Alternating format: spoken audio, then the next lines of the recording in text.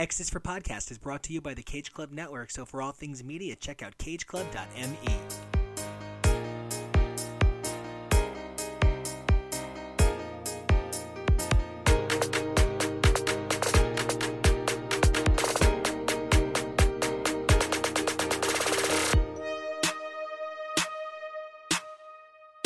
Hey everybody, and welcome back to X is for Podcast, the show where we take a look at comics' marvelous mutants week after week through their many monthly titles. I'm Nico, and you guys can find me on Twitter and Instagram at NicoAction. That's NicoAction. Today we have an awesome episode for you. First up, myself, Rod, Nathan, and Jonah take another look at Heroes Reborn, this time focusing on issues 3 through 5, as well as the Magneto one-shot.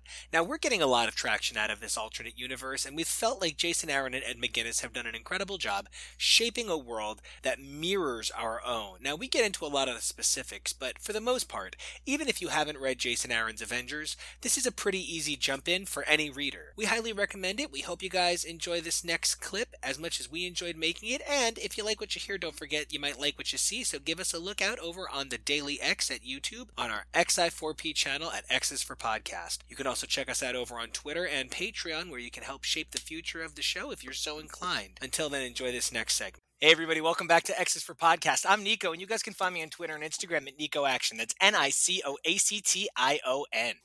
It's Nathan. You can find me online at Dazzler AOA at Twitter and Instagram. Dazzler AOA. Hi, and it's Rod. You can find me at Rod, the on Twitter and Instagram. That's Rod, the.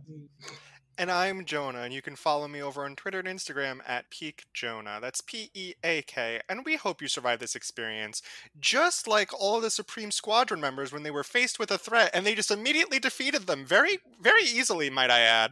So I want to remind everybody that last time we were here, Jonah kept calling them the Supremes, and then wanted credit for at least remembering that, the Supremes are people. And I agree. Huge credit. Now, he couldn't have known at the time that he was making a joke that would ring so true, because I don't know there has been a diva like Diana Ross until Hyperion. So, of course, we're here to discuss Heroes Reborn 3 through 5 and Magneto and Mutant Force. Guys, how much have you been enjoying it? I need to know right away. So much! so very much. Oh my god. Now, Rod, has this been hitting your Heroes Reborn A spot for you? Ooh, the O spot. Yes, I mean, I didn't read the first Heroes Reborn. Y'all told me not to. So, but this definitely has. I really enjoy it. I'm really glad we get to see more of the Squadron Supreme. I didn't even forget the name because of the whole Jonah thing. My brain just died. So. Hyperion and the Supremes. Right. I do love what they're doing with each issue, though. Like the third issue is a speed guide. It's like Flash. And then you get Dr. Spectrum. Dr. Spectrum.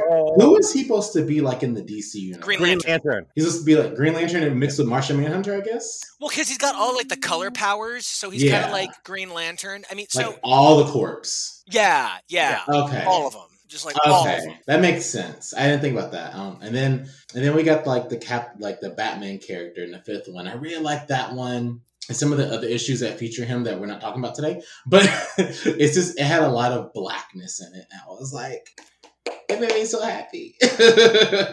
There is such delicious blackness I can't wait to get to, and it was issue 5 did things to me.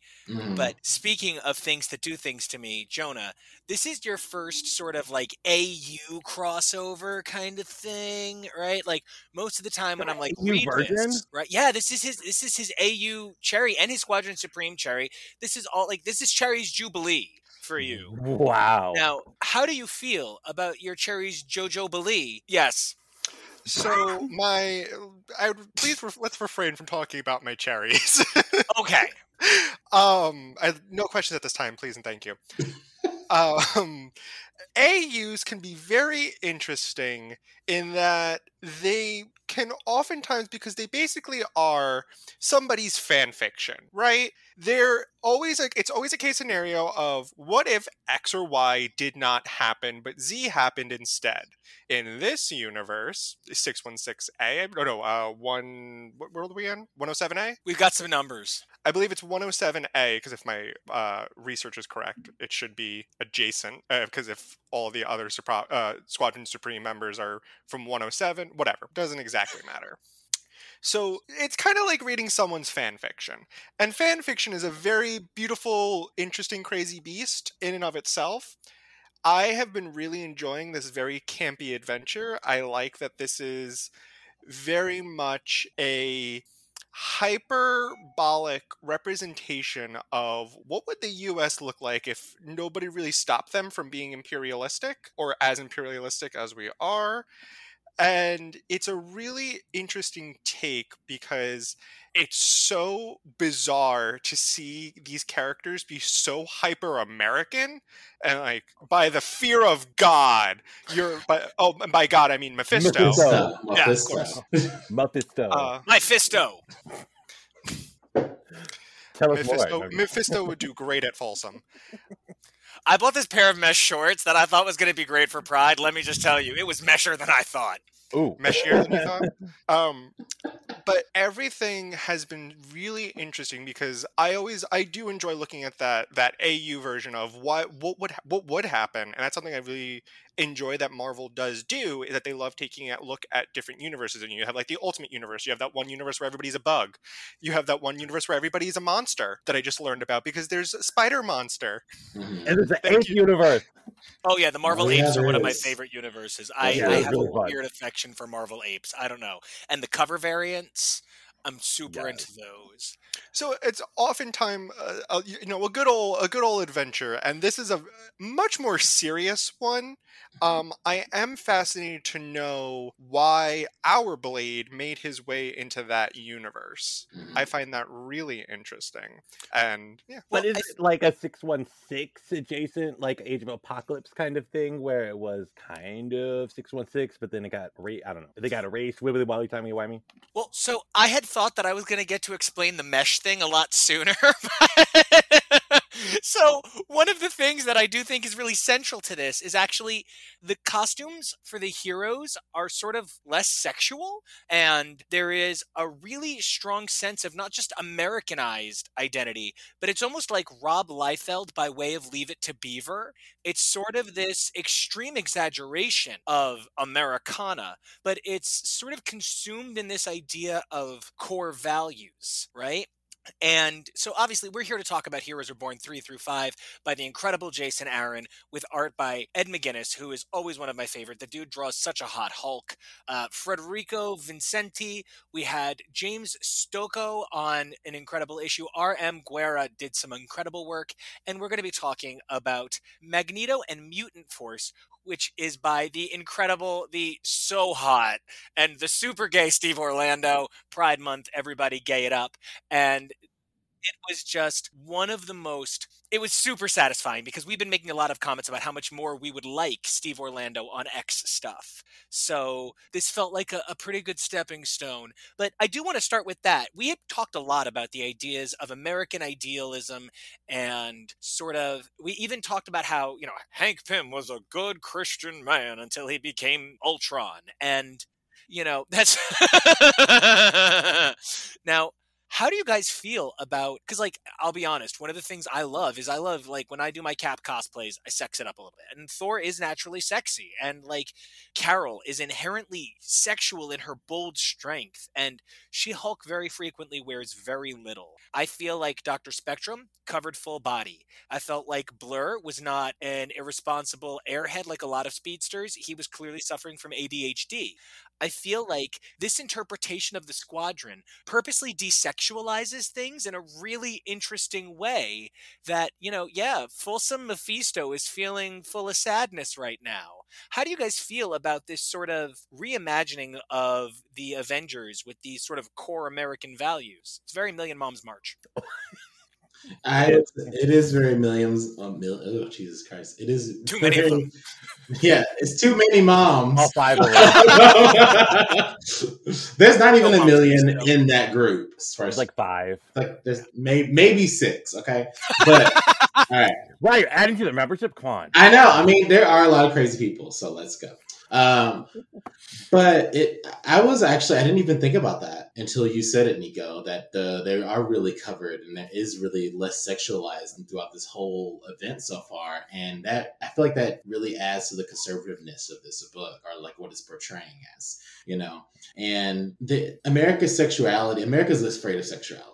America is afraid of sex. You can see all the other countries. They're like, oh, well, we do this way. We have more nudist speech. We have this and that. And America's like, no, sex is bad. No, Body parts are bad. You must be covered from head to toe. Even in the bedroom, you have to just show your ankle. Lights off, ankle socks on. Right? That's very frat guy. That's very, very specific target, Axe body spray, drinking LaCroix, kind of specific. Salmon shorts. Ew, LaCroix growth. Oh. Yeah, this got scary. But, yeah, no, I really agree with you, Rod. There is something that is, like, repressed about it. You know what I mean? Now, I was going to say, Jonah, how do you feel about it? Because, like, I know one of the things you come for is himbos and smart ladies and skimpy shit. So, like... Listen, I like what I like, and I will never apologize for it. I want to just, echo something that you said, Rod, that in the American culture is very sex repressed, but I was having this conversation with a friend that everybody is obsessed with sex, but we can't talk about it. How often when we were young, or how old is the adage sex sells, and how you make marketing ads for whatever it is more sexual in nature because that's how you get people to do it. I mean, one thing I think about is cigarette companies having people in bed smoking while they're naked. It's very sexy. It's very, very intimate to do that with someone that you love. Ash burns on my penis. Some people are into that. We don't shame kinks here. We don't kink shame, but that is a weird line of advertising. It is. Yes. I don't remember that specific tagline though. So seeing this very repressed society, one of the characters who shows the most skin yet is still extremely covered up is Power Princess. She's supposed to be this Wonder Woman who, by the way, if you do not know this, Wonder Woman was made in mind as a dominatrix. Lasso of Truth being tied up, you can look into that to discover that for yourself. That whole beautiful can of worms. But Power Princess is she's very covered up, and she has some skin revealing, but it's not in a way that you look at her and you don't. It's not an Emma Frost costume. It's not Jean Grey's thighs being freed. So it's really this hyper conservative America that's so in love with itself and so flagellation. Self-flagellating. They suck themselves off a lot. I really like self-flagellatory. Like, that is my new favorite phrase. I think we can agree that Captain America can sometimes be self-flagellatory. There's a joke there, but I won't say. But I really like seeing those little bit of breakthroughs of the characters that we may or may not be able to trust, and I look at Blur for someone who's questioning everything that's going on because it doesn't feel right to him. Then you look at Dr. Spectrum and you go, he's completely content with everything that's going on, because why wouldn't you be? He literally thinks he's an agent of God. So it's this unbridled, unhinged idea that they can do whatever they want because they don't have to answer to the higher power. They are the higher power. Is really fascinating when you look at superheroes and superhero culture in general. Well, and speaking of that, Nathan, your favorite characters are a study in dichotomy. Whether it's Karma, who represents sort of a need to always repress to toe the family line, or it's Dazzler, who literally chooses to shine outside of her family's control. You know, your favorite characters really are a study in dichotomy, and they both came out around the same time in the late 70s and have transformed repeatedly over the years. How do you feel about taking these ideas, these characters that you know and love, and seeing them sort of stripped bare and remade with those notions in mind? What really struck that whole point home was the Dr. Spectrum issue for me. When he's fighting in space and he wants to make space like the American way, like he wants to make space like safe for America, and just seeing Rocket and Groot have to deal, yeah, right. and when they were like, "Oh, I think that's a Wakandan craft," he's like, "What the fuck, Wakanda? Like what?" That was amazing. Oh, So Space beautiful. Wakanda! I was like, I told you it was coming. You were right. I mean, Okay. Coates would be so proud. I mean, Right. it's even reverberating through alternate realities. right. But I think even when you look at the squadron itself, and I know it was a very unfortunate name, but when they changed the name of the Wizard to the Blur, like it sort of took out some of the extra campy, like sexy innuendo that was in there before. And I know that was before this arc. It was the yeah. It was the JMS run. Yes. So, okay. So the JMS run is the opposite of everything this is. And I love the JMS run. I need to defend it for a minute because I have a problem and I defend J. Michael Straczynski too much. And that's okay because he did good Thor. But his Squadron Supreme power was a horrifying nightmare of what the squadron could be. It was if every member of the squadron was really into this. And it was really dark, and it gave us ultimate power, and that eventually became part of the Ultimate Universe. And those are the characters that came over to 616 from the Ultimate Universe. Those squadron members are from JMS's relaunch. So you're really, really right that we do have to look at the previous changes as well. I had completely forgotten that Blur was Wizard back in the Grunwald days. Yeah. Which, I mean, great, crazy, campy name, right? Wizard, like you're like, does he go around taking whiz on everything? But like, he's just a Blur now. Like, oh, he's a Blur. I didn't think of Wiz as in Wizard either. I don't know where my head is at. I'm too pure, apparently. I was like, what's wrong with Wizard? Why is it naughty? Maybe I'm revealing a little too much about myself with that. Well, speaking of revealing, I want to take a couple of minutes to just say how happy I am with especially what you pointed out, Rod, the format of this series. That one of the things that this book seeks to do is to tell a very small story of Blade incrementally pulling together Cap and Jonah. I am so happy you finally got to read my precious Maya. It must have been so nice to finally get to read Echo after me talking about her since the day we met. And, so happy. But, this whole kind of telling the microcosmic of what happened and then still giving us these one-shots that took place in the past. Magneto and Mutant Force. Okay, so you're not supposed to stand Cassandra Nova so hard, but I'm glad we only got one issue of this because I wouldn't want to see her lose. I was interested to see. I didn't know that she could teleport people away like that. That was cool. Like how she did with all powerful. Yeah, I mean that was really cool. And I do want to say, to the point of like skimpy outfits and stuff, the only skimpy outfit I've seen in this whole thing is by Frenzy with like her belt, low skirt thing. That outfit is bad but good. I love it. I want to cosplay it. But it's also horrible. Oh my god, Emma Frost had a subdue outfit in this. She did. Like, that was weird. Like, what the hell? Like, this is just totally how repressed this America is. It was so good. They made her dress in that. They said, "Ma'am, you need to cover this and down there." No, you can't walk out like that. And she said, "I'm Emma Frost." And they were like, "Ma'am, this is a Wendy's. You can't be here." They're like, you leave your Claremontian kinkery at home, okay? Well, but that was what this was. This was Claremontian kinkery. It was like Steve Orlando said, "What's missing from the X-Men right now? Hated, feared, miserable, dying, evil from the inside? I got you." And like, it flowed forth. Now, I mean, number one, we've had some commentary on... So, step back for a moment. Bernard Chang left Children of the Atom with issue 2 and did this. I have to say, we had some issues with the blocking on Children of the Atom. It felt I compared it to MC2, the Spider-Girl universe, and Oh yeah. it felt very that sort of Tom DeFalco kind of that very heavy sort of this is killing me. I can't think of who drew the Magic miniseries. Him and his brother, both so talented. How is my mind blanking? Would you like me to go grab the issues right now? I have them. I'm going to Which scream Magic really loud. miniseries? Which Magic A miniseries? classic Oh. with Storm.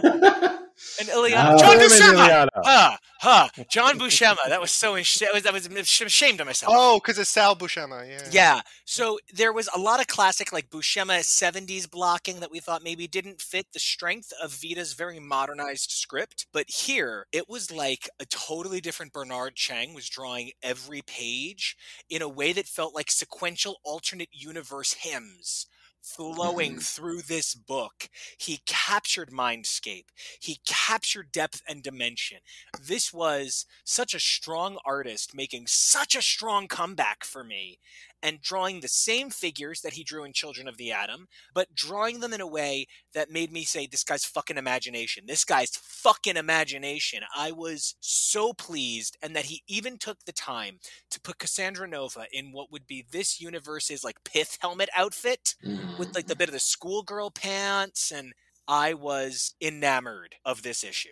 That issue had so many like throwbacks to like other stories. Even the name of it, Beware, Psychic Rescue in Progress. Like, hello, like, oh my god. And like the fact that I didn't know it was Cassandra Nova at first, right from that title, I was like rereading it. I'm like, oh, how did I not know that? Like, oh. And then you've got Rogue instead of Kree. She gets a Skymax. Yeah. Yes, I was Oh like, my god, holy shit! And Holy then shit. you've got another like cool like side nod to a different alternate universe, Days of Future Past, with Magneto being in the chair. I was like, oh my god, this is so great. And with the Magneto doing the expelling the energy that looked just like the image from God Loves Man Kills. Yes. And there was just I could flip this fucking desk because the amount of iconography that Bernard Chang put into this issue is just sort of that masterwork that you really hope an artist can achieve. Now, Rod, I know you are, I mean, whether it's your amazingly talented fiance who is an artist, or it's the fact that you make sure that you're, you know, in all of your reviews, you talk about the artistry and the evolution of pencilers. How did you feel? I mean, if you had even realized that this is the guy who did the first two Children of the Atom, how do you feel with that sort of change in direction for him as a penciler? Yeah, I mean, I did realize it. I realized it because of the name, not really the art. The art was even better for me. I feel like, I know Children of the Atom had like some pushback and it was rushed at times. So it might have been because of that. But these are also more known characters. So, are more established characters. So he probably knew like what specifically they wanted to do and all of that. But it was fantastic. I mean, I wanted more than just one issue of this. I'm sad we only got one. Like, I'm glad we don't get to see Cassandra Nova lose. But this reminded me of the excitement I had for like the Age of X-Men one. Yeah. That AU one. Yeah, I like that one a lot. And this gave me kind of that feel that was like, it doesn't matter because it's not real, but I still love it. Did you notice who replaced Cyclops in the 05? It was Legion. Oh my god, yeah, it was big Legion. hair. That and was then awesome. Adrox was there next to Yes. Iceman at one point. Now I was like, I was most excited to see Sabra. We haven't seen her in a very long time. Why isn't she on Krakoa? Why isn't she on a team? well, okay, now that actually does lead me to something really important. I've made that exact comment a number of times, and something occurred to me that I guess kind of breaks my heart. Sabra really can't be part of Krakoa. That's really No, she against her can't. nature. She believes in the rights of her people, and she believes in being one with the sovereignty of her people. And for her to break lockstep from her faith would not fit her character narrative. And for that reason, it's why we can't ever really have Sunfire for too long. It's why we can't ever have Dr. Cecilia Reyes where she's not operating as a doctor for too long. Certain people Mhm. belong in certain spheres, and it just made me miss Sabra so much more.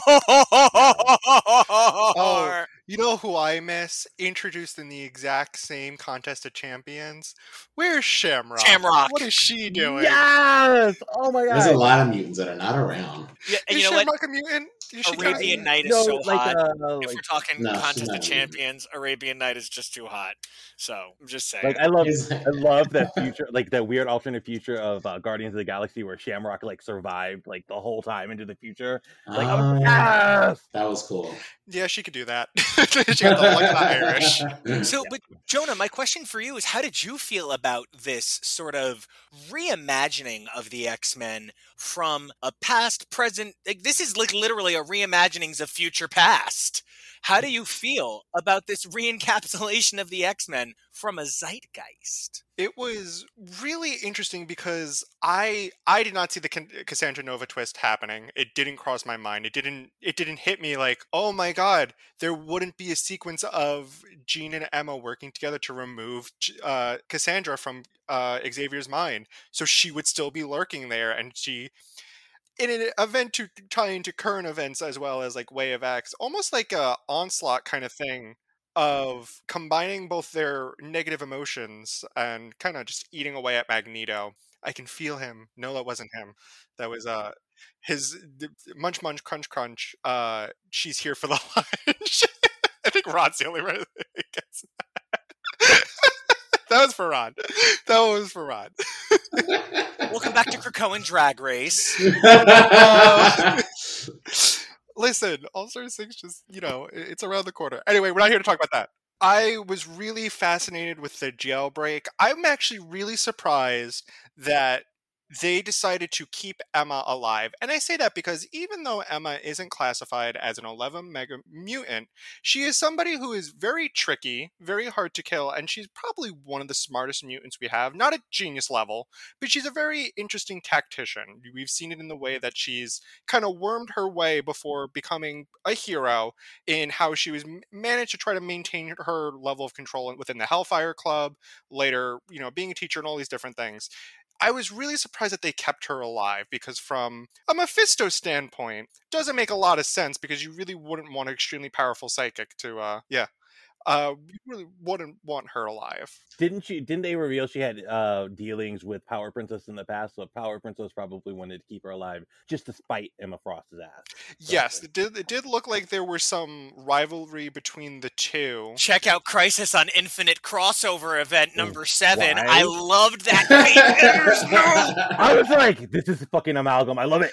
I'm like, no infinite crises in Marvel. No, thank you. No, Sorry. thank you. I will not do it. There was a tweet recently where someone was asking for, could we just have like editors' notes boxes where they just yell at the characters? Yes, please. Again. I love it. Overall, I was also really intrigued by the characters used. Like, I love Frenzy getting a moment, front and center, So maintaining good. that level of representation that she gets to bring and people get to deserve and need to see Frenzy. Oh, Still definitely. looking super Bob Layton, still looking super X Factor, Axis of Evil numbers 5 through 7, looking like a beast, everything I want from a Frenzy, so good.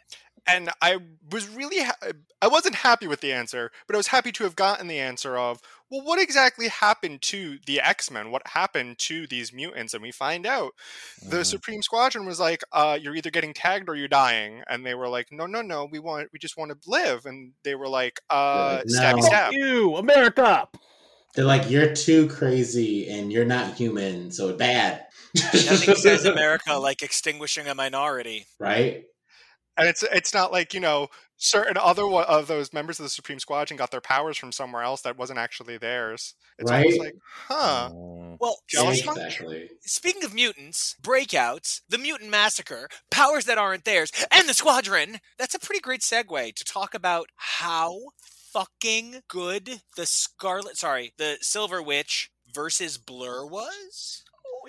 That so like I write a comic about a speedster, and I write a comic about a guy who has tactile speed, so he propels himself with speed. So when he messes with another speedster, the effects are kind of weird because it's two conflicting time forces opposing each other, and that's something I love to write for some reason.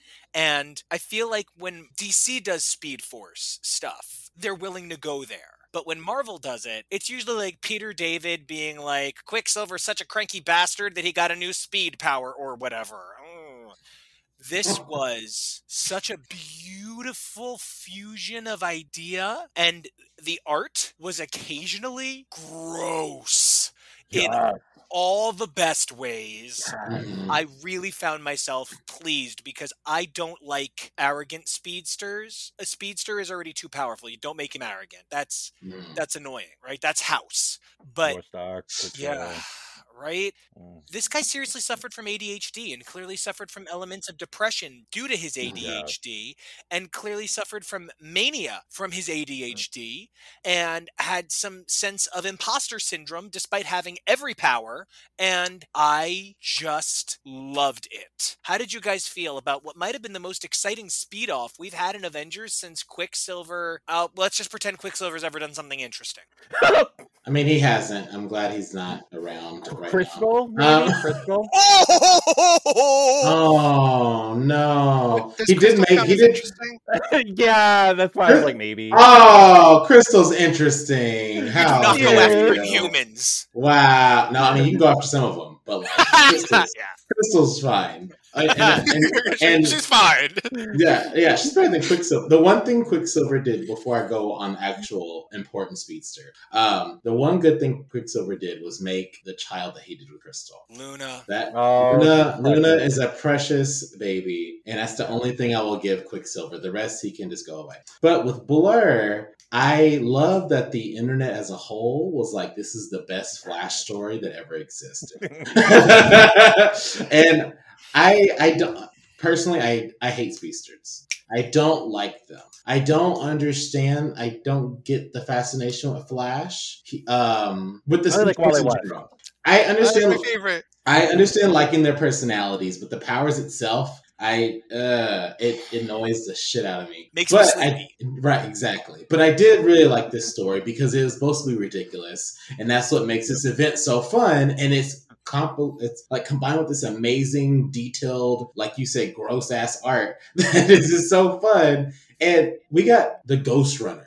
Oh my God! Yes! How the hell did that happen? That's so fucking amazing. The penance stairs, you guys. I don't really get how Ghost Runner exists if Mephisto's supposed to be the god of this universe. But he's building a mystery, though. So. Yeah, it's a mystery. I don't really get it. I don't know how. Is it going to start surfacing soon? Is it going to surrender? Mephisto Are you just going to start going through Sarah McLachlan's discography? Why not? Why not? Mephisto is railroading everybody, and he's like, "No, this is my story. This is how it's supposed to go. I don't care what you rolled. This is how it's supposed to happen." And you're like, what? He's like, but it doesn't make sense. Okay, can we just talk about how many alternate realities Wanda's just gone around saying no more something? Like, what the fuck? No more speed. No more speed. Like in the Age of Apocalypse, they had her like do no more mutants again. It's like, yeah. She has a problem. She can't be told no because then she goes no again. Just knows it back even harder. She's like the moment. She's like the moment. She's like, no more. Sorry. She just She's thumbs the up her embodiment nose of at an Uno reverse card. Yeah. She's the ultimate Uno player. She's the red reverse. Oh my God, that's amazing. Back to you. You better write that name down. That's a good name. Red reverse, yeah, do that. Red reverse. Man, excuse me, DC, I know you guys are having a lot of trouble staying awake, but if you could, I would love to write Flash. I have this idea for the red reverse. We don't need another speedster. Oh, God. But don't make it Wally West, though, please. Just make him the Flash. No, make it Wally West. Make everybody mad. No! Do it. Make him evil again. I want to see all the nerds on the internet cry. Well, okay, look, you obviously didn't grow up loving Teen Titans, so... I did. I'm going to try and see if I can do myself. I'm going to write Teen Titans Goes and Sees Dirty Dancing. which is going to be the sequel to the upcoming Teen Titans Go See Whatever movie they're going to see, that they're doing this for real. There's an animated movie really? coming out. It's the original Space Jam. Yeah, it's Teen Titans Go See Space Jam, and it's Wait, isn't the Teen Titans Go? Yes. Titans? are gonna go see Space Jam. That's And cool. I think it's the cutest, best idea in the world. I would Oh my God. I think it's like a Mystery Science Theater kind of thing Yeah. where they're just going to comment over it, like Yeah. in character. Oh my God, Starfire. Ah, because I wanna if see this. I could get the classic Claremont X-Men to go see Star Wars with Kitty, Aww. I would pay any amount of money for that story. And just like, I can imagine Storm being like, thank you for sharing this with me. I know what it means to you. And Kurt being like, Logan, wasn't the sword fighting amazing? And Logan being like, I got swords for you. And like, you know, Scott sitting there saying things like, my only point would be that you would never be able to fly at that angle through space. It's unrealistic. I'm Scott just does love an speaking angle. from experience. Well, that's actually Scott's hidden power. A number of the X-Men have hidden powers that people forget about. Like Kurt can blend into darkness. Scott has perfect undulation. He can Oh. understand angles, which is how he's able to use his concussive non-heat related Yes. blasts to reflect off of things. That makes he sense. has- Storm never has a bad hair day. Yeah. Storm never, well, because she can control the ions in the air and she can actually make her hair do what she wants. Like, these powers exist. Nico's brain short circuit. Why do you think her Mohawk stayed so perfect all the time? I mean, I mean, true. We should all be lucky enough that Storm always gifts us with a mohawk. Now, I do have to talk about some sad things. Now, I have to admit, I have no fondness for Rocket Raccoon. I do. I love him. I love Groot. I love Groot very much. I thought the Dr. Spectrum issue was fundamentally disturbing. It was so good. There was something so sad about everyone. Dr. Spectrum doesn't seem to relish murder. He seems to believe this is his purpose. That is not to say that he enjoys it, but that is to say that he believes it is his function. And Rocket Raccoon believed his was simply to die. And Groot, a creature of love, was turned into a weapon. And the fundamental overtone of the Dr. Spectrum issue was death is upon all of us in a world that the devil rules. And I found myself questioning how much of this issue was actually body horror. Rocket was robotic. Groot was a gun. Dr. Spectrum has been remade into a monster. How did you guys feel about this sudden change of pace? You know, 1 and 2 were identifying, you know, 1 from Blade's point of view, this is what's different. Hyperion, 2, I am the Captain America. Ugh. Number 3, Blur, and he's just kind of wacky. And then we get number 4, and it's literally, I mean, Dr. Spectrum literally blasts the Cancerverse at them. He literally fills them with the fucking Cancerverse. This was dark. It was really dark, and I don't like Dr. Spectrum because of some of his views, just like all of them. I can't get past it. But him as a character on what he does is really badass because he took the eyes from Uatu. He took the eyes from Uatu. He shot Thanos' gauntlet off of his hand. Oh my god, and I love their rings. Our fingers, yeah. yes, Their rings. And then he threw Ego the Living Planet into a black hole. Like, yeah. This is exactly my kind of book. Because it's just so ridiculous, so action-filled, so pretty. And then, like, the talking over, he believes in himself that he is a creature of God, like Nathan said, so much that he's like, I have to cleanse the universe, make it like America. That is my job. That is why I got this. And it really makes it's disturbing, but it's believable because he believes it himself. I know people like that, or I knew people like that. Oh yeah, and like not like crazy like not like flying in space with a giant gemstone. Yeah, but like, you know, people who believe that. But, yeah. Oh, people can believe like all sorts of things if they truly, truly believe it, and you hear them talk about it. It's not like you start believing it yourself, but you really feel how they feel because of their passion. Even if they're insane, you still get that. Like, you understand the way they feel just because of their passion for it. And that's how I see Dr. Spectrum. An insane, religious, crazy person, but he is in it. Do you know why I felt sad that Rocket was fighting Dr. Spectrum alone with Groot? I was like, oh my god, they fucking killed the Starjammers! Like, Yeah. Oh, Oh, yeah. right. I was like, oh my god, Cyclops and Havoc are dead. Maybe Johnny Storm, I don't know. But like, Oh yeah, that's true. Well, I don't know, because Echo's got the Phoenix. So, mhm. Oh yeah. but that does lead me to a question, Jonah. I feel like I have underprepared you because it occurs to me that you don't know what the new universe is. And it occurs to me that you don't know who the Starbrand is. That was actually going to be Oh, something yeah. I asked. I don't know who Starbrand is. I don't know her. So, I okay, just don't.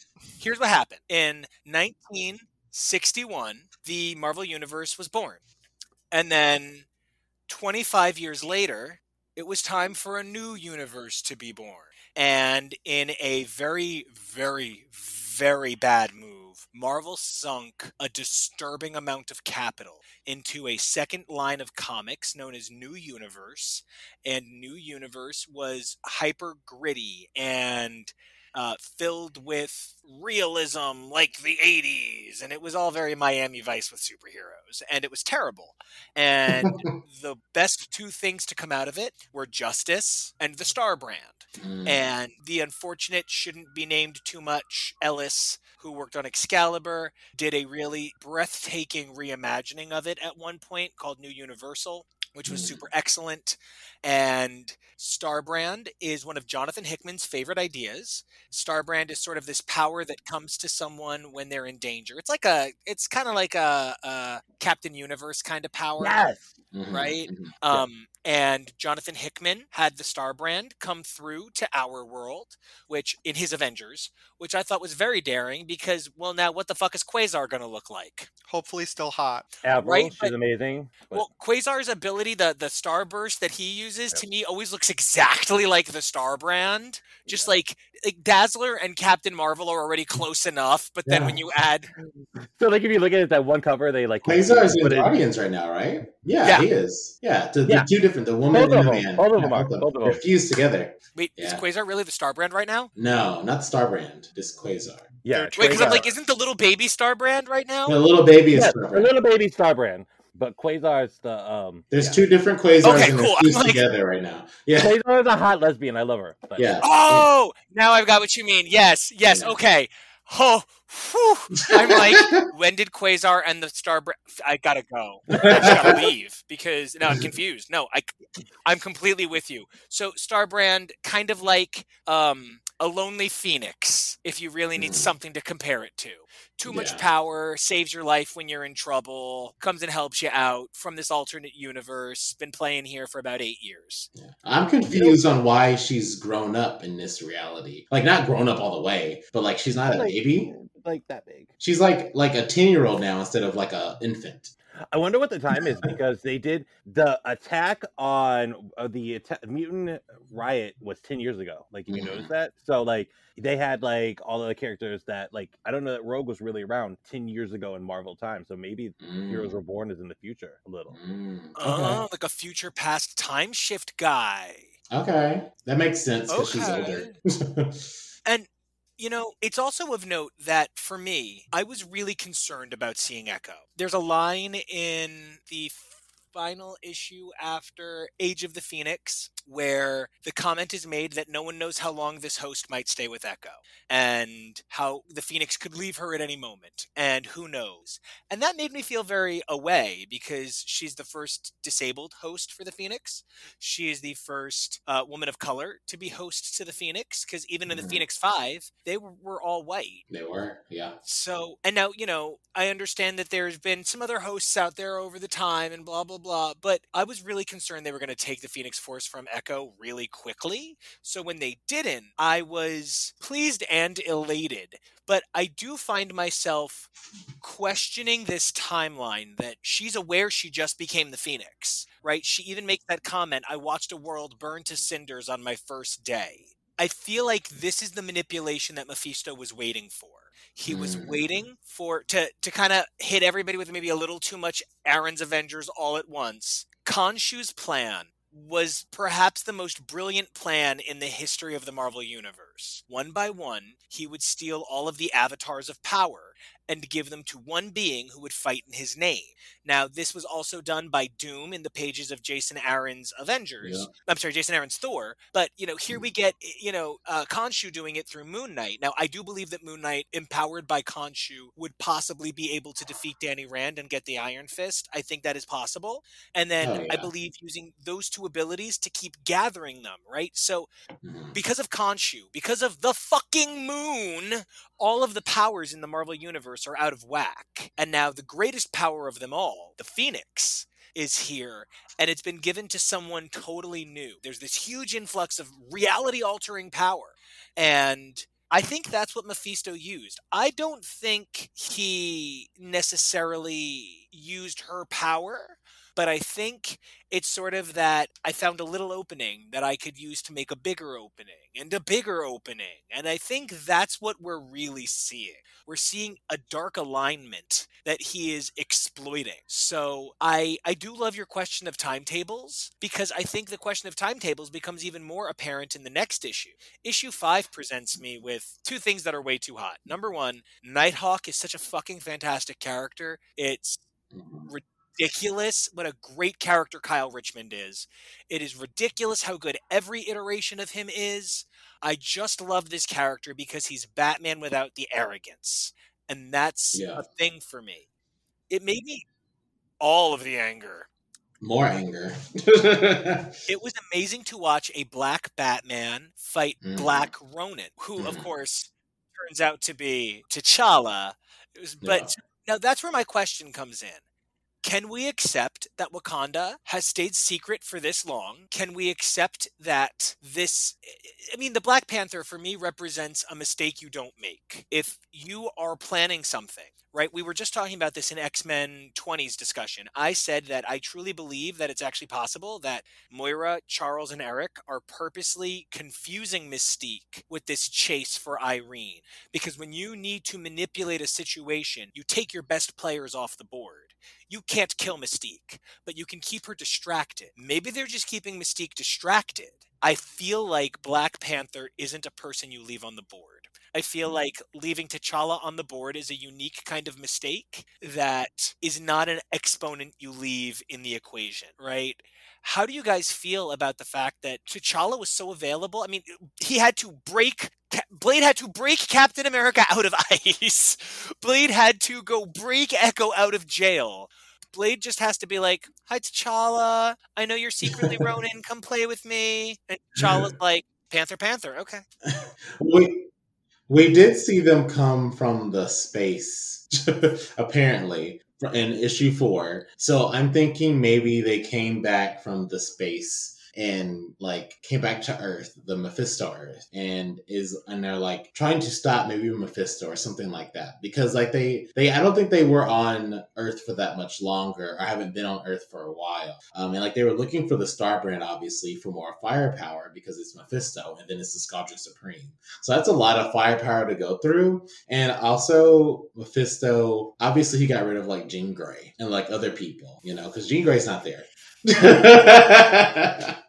But I think he, I was trying to maybe said before, I think the Panther God maybe have protected Wakanda, or Mephisto was just arrogant enough, because he is, to just not be like, oh, well, he's just human. He's a powered human. That's what I was thinking. Yeah, he's just human. What can he really do to me that I can't just do to him that would really affect me? So and it is dangerous as fuck to underestimate T'Challa. Oh, yeah. Holy shit. Oh, definitely. And I can see Wakanda staying hidden, because obviously they mentioned exterminating the Inhumans. So if Attilan was found out and they pretty much are wiped out, I can see why Wakanda would want to stay hidden.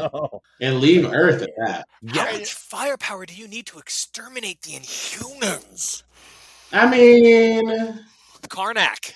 Honestly, yeah. Karnak and Black Wolves. You feel like the Inhumans would just kill themselves? No, I mean, kind of. They're just too busy fucking. Jesus Christ. They are. Or you just pipe some pollution in at that point.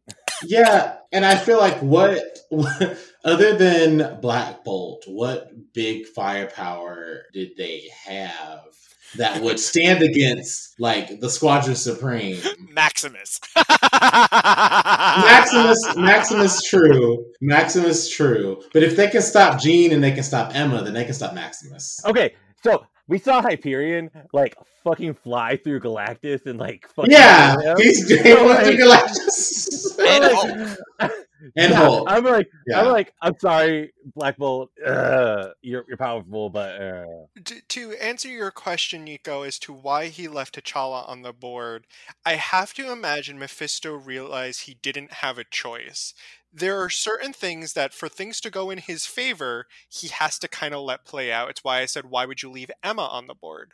That's the mutant's White Queen. There are a couple characters from other main titles that I don't think he had a choice in not letting stay, because otherwise it's not the reality where he has the highest chance of succeeding. Yeah, and I think that ties into the mystique point I was making, that in terms of, I think that you wind up in these situations where there's people you just have to keep off the board. As a matter of fact, I don't know if anybody else is a big Squadron fan, but my favorite member of the Squadron isn't here. Where's Arcana? Who's Arcana? Give me She's their Zatanna. Oh, okay. Yeah. She survived the end of the Ultimate Universe, and like, I kind of like, where is their sorceress, right? She would be Sorceress Supreme. Even if we're in an alternate universe, wouldn't there still be a Sorceress Supreme or Sorcerer Supreme? So yeah, because there's no Doctor Strange. Yeah, and Doom or not, or what? Dr. Juggernaut is not it. No, I love him so much. I love him so much. I just want a big dumb Build-A-Figure of him. Oh, you broke my head with your neck muscles. I mean, who loves that? I mean, that's so good. Yeah, there's not a lot of magic users actually in this world besides Silver Witch, whose main power seems to have been switched over to super speed. Yep. Yeah. So it's like even more so, kind of like. I was going to ask, does Belasco still kidnap a 6-year-old Illyana and forcibly teach her the dark magics of Limbo? Well, now here's my question. If we know that this is a different kind of Russia that is still antagonizing the United States with supers, is this the kind of Russia that would have ever let Colossus and Illyana leave for America, where Belasco could steal her? Well, Colossus was at DC. He was in the Mutant Riot. So we didn't see anything about Illyana, so probably not. But Belasco had dealings before the Rasputins with Margali Sardo, so maybe something along the Winding Way. I see that you're always going to find a way to bring up Amanda Sefton. I think I tried to bring up Amanda Sefton. I'm sorry. Really, really impressive. I'm always very impressed. Point A, point B, Amanda Sefton. I do want to say that I feel like especially when I read the first 2 issues, I feel like I had this story figured out. But as each issue I read, I don't have it figured out anymore. Like, they keep throwing things at us, and I'm just like, they don't really make sense, but are really fun to read. And they make sense in the way that the story is told that one issue, but in the grand scheme of things, they don't make sense. And I'm just like, what is happening? I can't figure out the timetable of the story. Like, we're trying to figure out, what is Mephisto planning? What is this? Because, when you read an event, especially when you get towards the middle, which we are, or in the middle, you can kind of figure out what's going to happen, or to a certain point. But this, I have no idea. I agree. And I think that's an important thing, not to get Shakespearean for a moment, but we understand the ending of so if you got third act problems, you got first act problems, right? Mm-hmm. So if by the midpoint, if by act 2 of 3, you're not aware of how this is going to go, right? Then perhaps the storytelling is either a little muddled, or you're going for a purpose, obfuscation. But I agree with you. I thought this was going to be, and now the Avengers and the Squadron fight. And I know that's still what the solicits say. But unless the Squadron are willing to fight on the side of Mephisto, I'm like, And each issue, at least each main issue, or even the one-shots, have been introducing a new threat and a new pawn piece that was left. Captain America is back now. They freed Maya and her Phoenix Force. Cassandra Nova is free and even more powerful than ever, disintegrating 2 members of the Squadron very easily. You also have the Star Brand now being found by the Wakandan Space Force. there's a lot of these very powerful entities kind of in play now that it's a big mystery to me. Well, how are these all going to interact with one another? Did they already interact in certain ways and now they're trying to have to find a different one? There are a lot of characters and these very big and powerful things that are make you wonder, well, how exactly can this end? You have a lot of these cosmic entities that are rivaling each other and the power scales off the charts. Are they going to clash? Are they going to work together? What does that mean? And, the cover of The Return, which is the 8th issue of the miniseries, does in fact feature the Star Brand child fighting alongside Captain America. So I do think, the Star Brand has been coming to protect us this whole time. Now, I just finished an Avengers by Aaron reread, and I like it so much more this time. I even liked it in the first place, but it reads really, really well all at once in a trade. And there's such a focus on humanity throughout it. One of my favorite issues is, of course, Cap, Tony, and Thor and Jen skinny dipping in a hot tub together. And I love Carol being Robbie's older sister and covering his eyes when Jen gets up and she's fully naked, right? But because they're these big buff gods of men, Robbie, the Ghost Rider, is kind of nervous, so he stays in his t-shirt. And that's Aaron's Avengers for me, so that he's finding the room to explore these ideas and still tie it back into his Avengers with, the Star Brand showing up and stuff. Yep. I'm really, really excited. Now, I know when we next meet, we're going to be discussing predominantly the one-shots that have been released in the time since, as well as issue number 6. But here's my question. So far, we have a complex narrative full of really flawed, awful heroes. And for the most part, the perspective has been from the point of view of the Squadron. The first issue was Blade, but then we had Hyperion, Blur, Dr. Spectrum, and finally, for issue 5, we saw things from the point of view of Nighthawk, who sort of represents logic in this nightmare. And as Jonah pointed out, each issue kind of brought us back a hero. Issue 1 gave us Thor, where he did the Beerstein slam and it summoned the hammer, in a manner of speaking. In issue 2, we regained Cap. In issue 3, I don't remember who we got back in 3, but I know 4 was Maya. Oh, was it 3 Maya? 4 was Maya. 3 was Maya. 3 is Maya. And 4 was Starbrand. 4 was Starbrand, with 5 being T'Challa. Yeah. So I believe we have one more hero to regain next issue. If it's not Tony Stark, I can't make sense of Tony Stark in the cave. The whole Avengers thing is Tony Stark finds his own head in a cave. Well, no. Okay. Okoye finds Tony Stark's helmet in a cave, and it's 1,000,000 years old. And it turns out that the helmet has been around since the prehistoric Avengers, and it has something to do with Mephisto. And so if Tony Stark doesn't start playing a role in this, I may be a little bit lost. So that's what I'm looking for. I'm looking for Tony to step up and be part of this story the way I know he should. What about you guys? Are you guys hoping for a specific outcome from this, or are you just along for the whacked out ride, as the solicits keep calling it?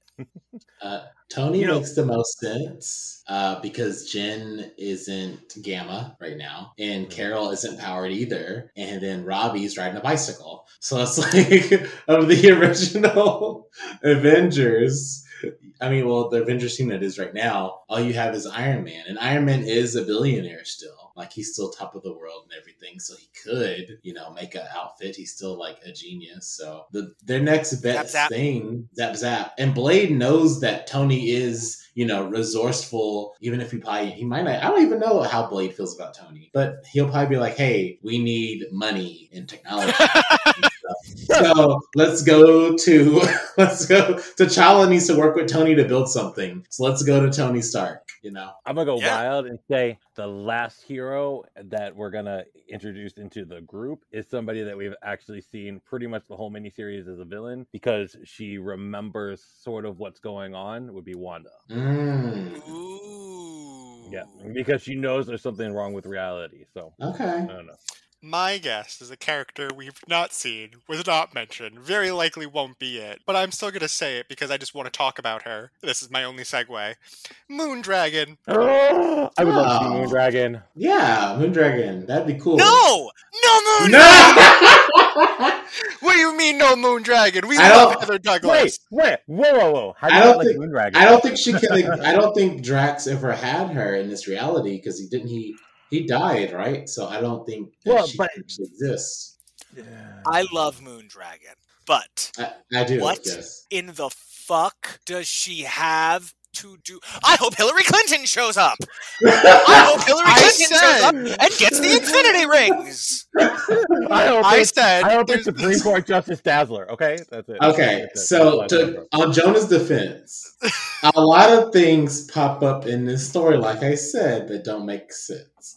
So Moondragon popping up would be cool because there's no other telepaths really, except for Cassandra and Emma, and we don't even know if they're still alive. If that's the past story or not. Okay, but in this universe, she's Sailor Moondragon. So okay.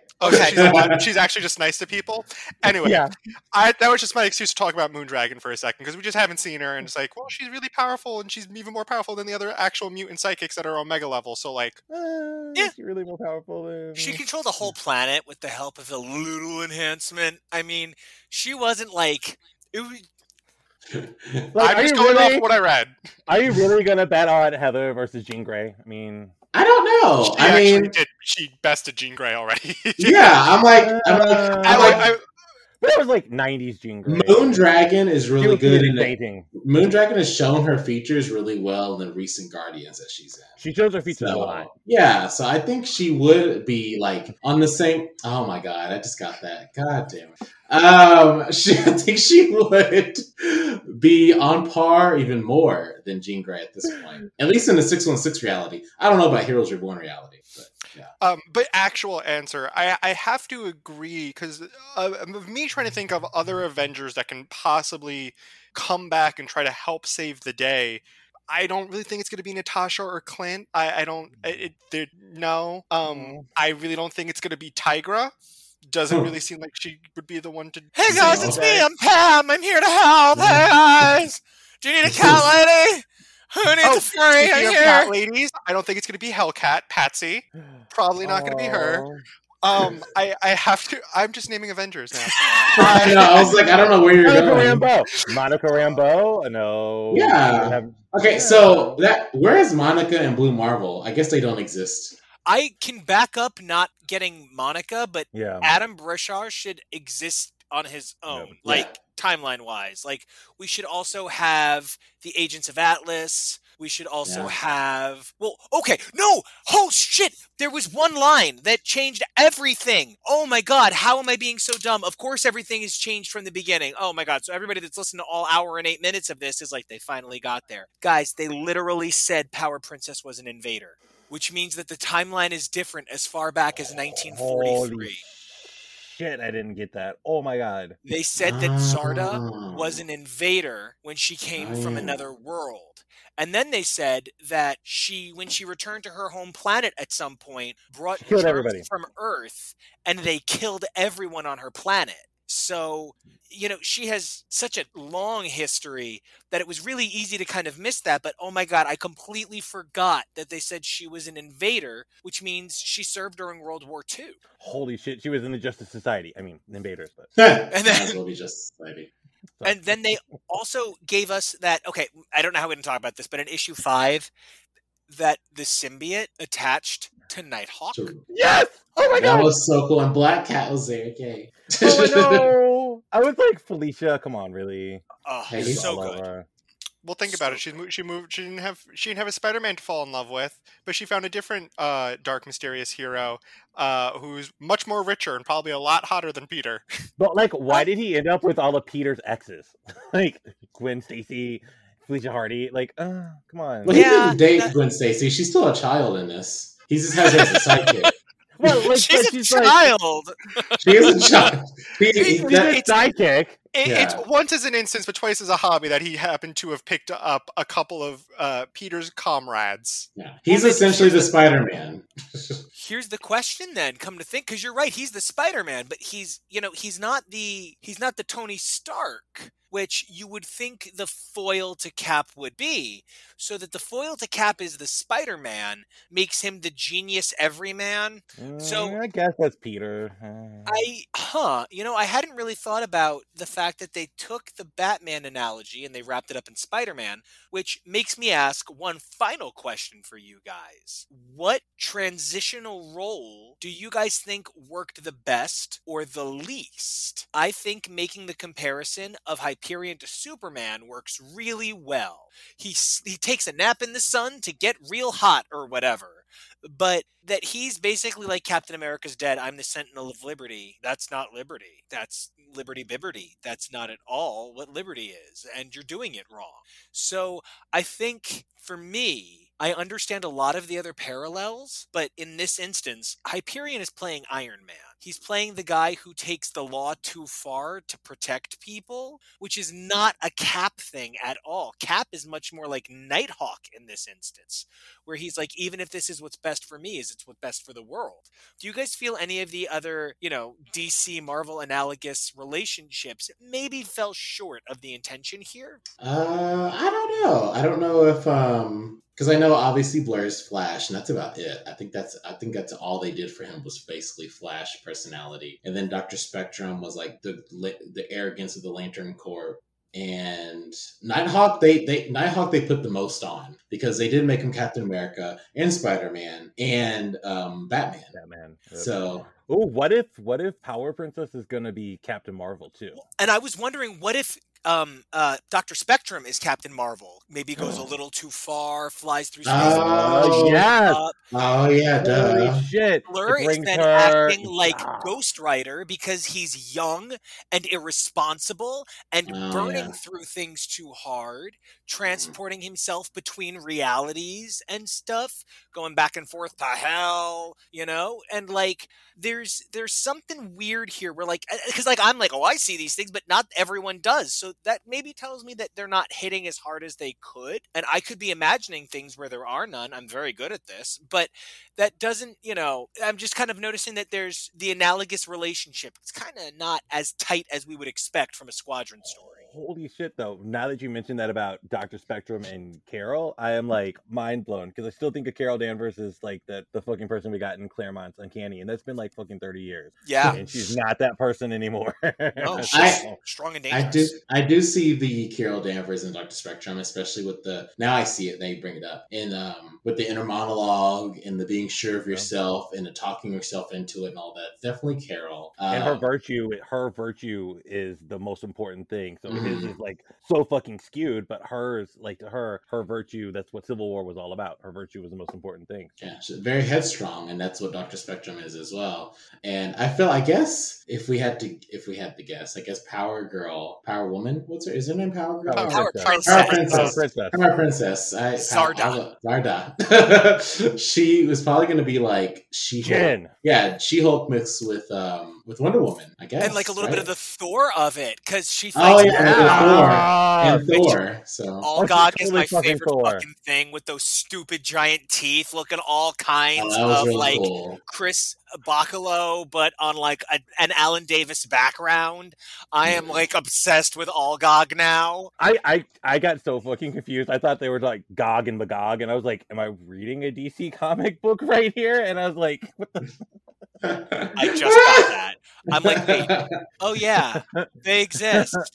But that's what's interesting. There's none of the DC villains. They're barely even using the Avengers villains. They're using kind of like specific people's villains, right? In that we had the Black Skull. I just think he's the funniest stupid villain ever. That was funny. We have Dr. Juggernaut. We have Allgog. We have Thanos with the Infinity Rings. We have... He's a Mandarin.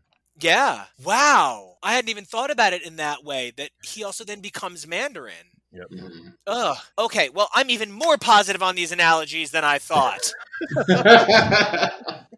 I think this Heroes Reborn will definitely connect with, like you said, with Jason Aaron. When you read his Avengers run as a trade, you got to connect with it a little bit more. I feel like when you read this basically omnibus worth of information that is Heroes Reborn with all the main series and the tie-ins, it'll flow more, and you'll catch things more because you're reading it all at once. And the way it's structured, I guess when they put it all together, it will probably flow more better too.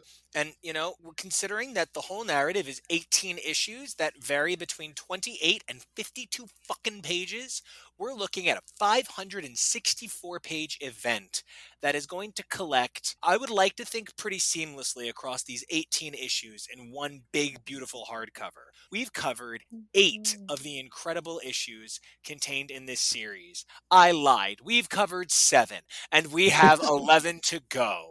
Next time we come together, we're going to be discussing issue 6 as well as 5 of the one-shots before settling in for another episode covering the bulk of the material leading up to the return.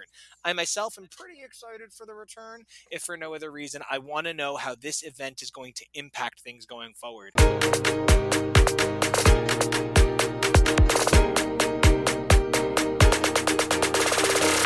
Hey everybody, welcome back. Nico here one more time. Now this next segment originally debuted on our YouTube during the Daily X, but it was such a well-received piece and we had such a great time with it that we wanted to include the special video of Josh and his 2 sons taking a look at the kind of comics they've been reading. Now of course this skews a bit younger than a majority of our material, but those young voices are going to be the next generation of readers, so it's definitely worth it to hear what they have to say. Until next week guys, please remember we love making this show for you twice a week, every week, and when we return, we're going to be jumping forward into the Hellfire Gala, which has been long awaited not just for fans, but for the contributors to this show. So until next time, keep those mutant lights lit, those Krakoan gateways open, and we'll see you.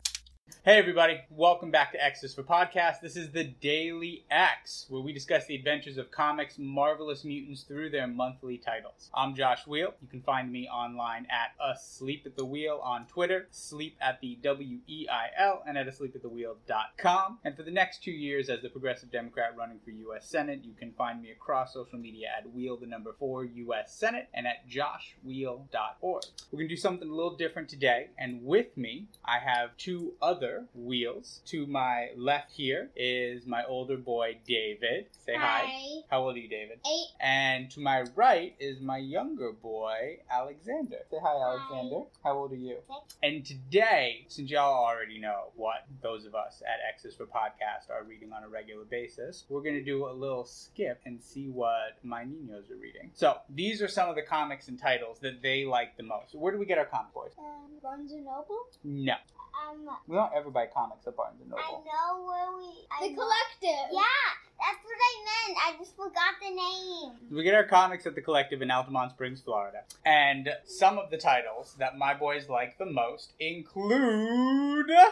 What's our first one? Plants vs. Zombies. Plants vs. Zombies, which is written by Dark Horse Publishing. We've got about 10 of the 16 right now, and I think 1 or 2 more on order from our LCS. 1, 2, 3, They're by Dark Horse Publishing. 7, 8, 9. And these are all written by Paul Tobin with a variety of artists across them. Yep, we have 10. All right, and this is a series. So how does this book relate to the game, Plants vs. Zombies? Is it anything like the game? A bit. What's it about? It has a lot of plants fighting zombies, and that's the part that's like the game. So that's some truth in advertising.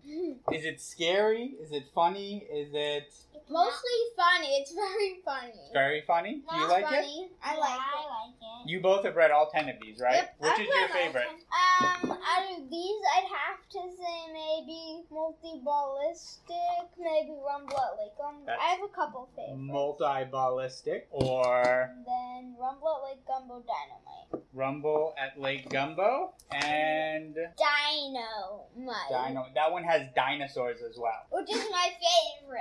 So plants, zombies, and dinosaurs. What's the main character? Isn't there a crazy guy in this that's like the main character? Crazy Dave. Crazy Dave. And then there are kids with Crazy Dave? Cactus and season 8. And they're on the side. Who are the good guys? The plants or the zombies? Plants. Plants are good. Zombies are bad. Yes. Why would zombies be good? Zombies don't even have any brains, I quite haven't read these. literally. But you guys like reading these. I know for me as the daddy, I love that these come in this really cool hardcover digest size that you guys can bang around and throw around and they don't get ripped or torn up. They stay pretty nice.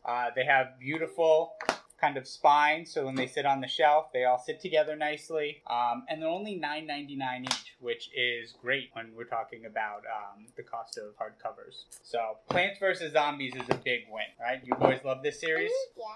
And that's by Dark Horse Publishing. What's the next one we're going to talk about? Sonic the Hedgehog. Sonic the Hedgehog by IDW. Now, I think everything we have was written by Ian Flynn with a variety of artists across the trades. They have the first 8 trades are out, I believe. And we have a special behind the scenes. Yes, and there was a special called Bad Guys, which focuses, more truth in advertising, on the bad guys. But so 8 of these. Now, I read the first 2 with the boys. I read and 1 through 8. Did you read 1 through 8? No. You read all of them. I don't think he read 7 or 8 the whole thing. Who are your favorite characters in Sonic? Tails. Tails is in these. Everyone likes Tails. Everyone likes Tails. Shadow. Shadow's in these. And Hole. Amy? Cream. Cream. There's a lot. I don't know all the characters. There's a lot of... There's a lot of characters. This, I believe, is the end of Ian Flynn's run. David, that one. Oh, cheese. Cheese and Cheese. chocolate. There's a character named Cheese. And chocolate. It's chocolate. Those are just the little response. This is very kid-friendly. Now, the one thing that's not kid-friendly at the beginning of this, and this is something I was disappointed in, is that Ian Flynn had been the writer on Sonic the Hedgehog back when it was with Archie Comics. And so when IDW got the rights and started over at number 1, they really plugged this as like a whole fresh start ready for anyone to jump in. But Ian Flynn didn't really go along with that. So basically when you're starting on issue 1, it feels like you're starting on like issue 72, like 2/3 of the way through a writer's run on a title. Because you are. But the good thing about kids is that like they don't notice or care. They'll just jump into a story absolutely anywhere and get going. And they have read these first 4 at least like a dozen times. They've read at least these twice. first 4 have taken a beating, and they have read them over and over again. Now, these Sonic trades are $15.99 each, which is about standard price, except they're only 4 issues each. They come out every 4 issues, so they're actually the same price, if not a little more expensive than buying the single issues. But when you're dealing with Niños, single issues, not the best format. Trade paperbacks, at the very least, are much nicer. And now this third one... It's one that we both enjoy. It's very, very funny. This is one we haven't been able to get at our LCS, but it is his absolute favorite. It has lots of physical comedy. It has lots of physical comedy. What's it called? Bunny versus Monkey. Bunny vs. Monkey is written and drawn by Jamie Smart, who's a British author. And these are available through Scholastic. We have the first 3, although God only knows where number 3 is. We ain't seen number 3 in a minute. We have lots of books. But these, you can tell by the beating they have taken, are fan favorites. And I know my little guy has probably read this at least 20 times. So, reading off the back of this, a team of scientists has sent a monkey into space. And good thing, too, because he's a mean, selfish, noisy little furbag. And he didn't even go to space. He only got sent over the hill. But he thinks he's in another planet. But it all does not go well with the flight, and Monkey's spaceship barely clears the first hilltop before crash landing in Bunny's peaceful forest home. Monkey decides it's a new world and claims it for his own. Get ready for chicken zeppelins, the Pigatron 5000, the indestructible Action Beaver, a squirrel with a passion for baking, and lots more. And Flogosaurus. Monkey's like an evil genius, right?